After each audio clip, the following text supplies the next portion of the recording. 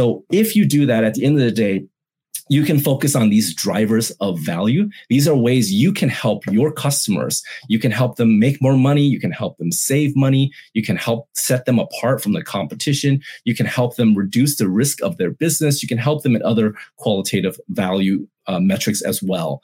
So at the end of the day, to kind of summarize, the value-based sales idea is key for high growth companies. And one of the quotes here is from Value Selling Associates, which saw that 87% of high growth companies actually do take this approach. So this is important for high growth companies like Flutterwave and others. And I think if you have any questions, what I'd like to offer up is happy to have a conversation with you, whether you want to talk about sales, whether you want to talk about growth, whether you want to talk about the growth opportunities in the $5.6 trillion consumer and business spend opportunity in Africa, or you want to talk about fundraising. I'm happy to have that conversation with you as well. So here we'll move it on over to Q&A. Yeah, great. Thank you so much, Jimmy. This was awesome once again. And I think this approach, this value-based selling approach, is really key when you're talking about those last few points when you said empathy, right? And trying to really understand where your buyers are coming from. And that other key point that you mentioned around what's in it for me, right? How many times have we gone through a sale where we're just pitching the product, right? We're going through all the features, we're going through all the things that it can do.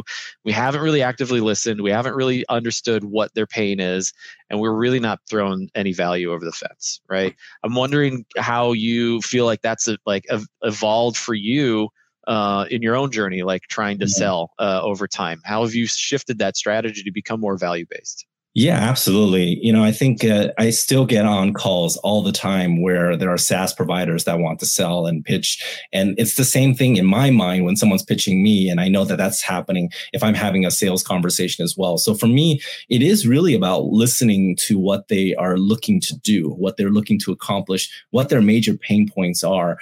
There's some high level things you can do to get the conversation started. That's fine. But if you are going off and continuing your pitch without really truly listening and not really asking any questions, you're not connecting with who you're talking to. And for me, it's not about selling at the end of the day. If you can provide value, your product sells itself, right? So, and I think that that's the key here, is that it's not just me trying to sell you something. It's me having a conversation with you because there is something that we are providing as part of our product that is solving a problem that you have. And if you don't have that problem, then, there's no need for me to sell, a refrigerator to an Eskimo kind of a conversation. Like that's not what I'm here for. I'm here to solve a problem. I used to be a consultant as well. So having that kind of approach has always been in my DNA. And I think that that's the best way to go about having a conversation with a customer, is to solve a key problem, because both parties are aligned in what we want to achieve together.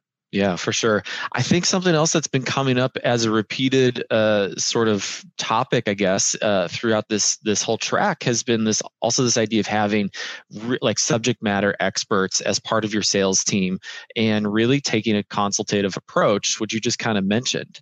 How important is it to you that you have reps that really take on that learning and understand what they're trying to address, what their product is really solving for, and really educate the buyers about it? How important is that aspect for you?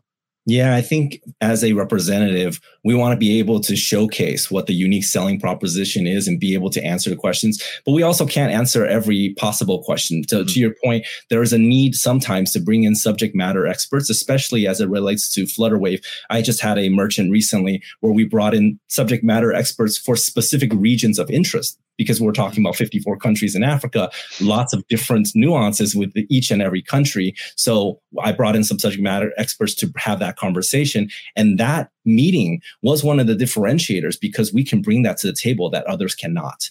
And so having that approach and having team members who can assist and be subject matter experts, I think is a big kind of value add as well. For sure.